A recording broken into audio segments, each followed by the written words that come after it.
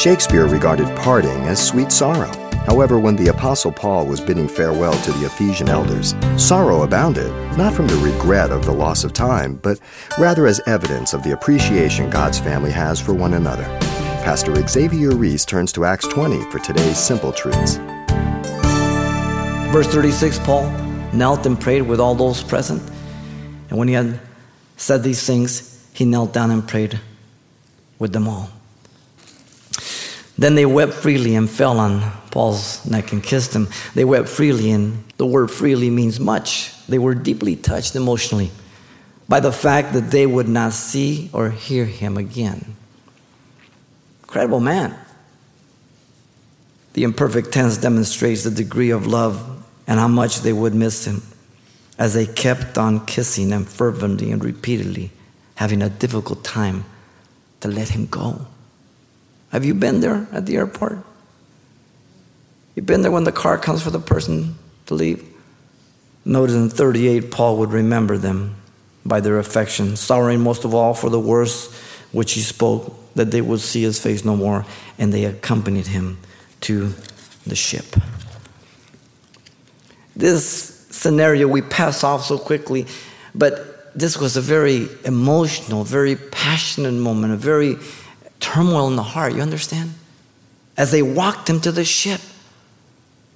Again, you've been there at the airport, especially now where you can't go up to the gate anymore, and you see them get their ticket, and you're there, you hug, you cry, you pray, and then you see them go give the ticket up the escalator, and you got to go, and you're looking until the very last minute, and you get up on something, until the very last. That's what's happening here, ladies and gentlemen. Too often we do not enjoy or take advantage of those around us while we have them. At other times we don't realize how valuable people are to our lives until they are gone, leaving, or left. It's a weakness of our flesh. We lose sight of people. It's been said, they say the world is round, and yet I often think it's square. So many little hurts we get from corners here and there.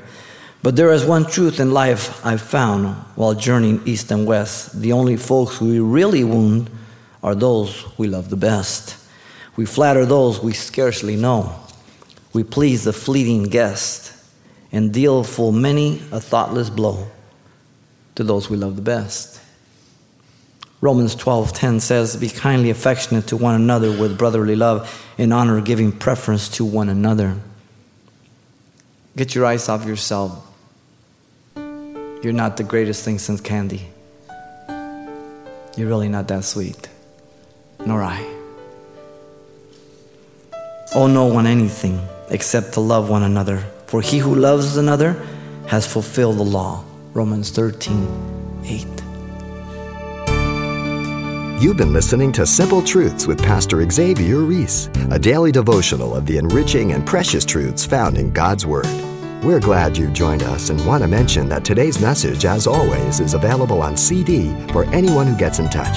To make your request, give us a call at 800-651-8352.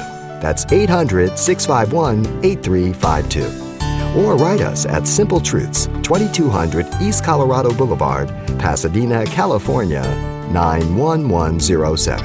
Or visit our website, CalvaryChapelPasadena.com.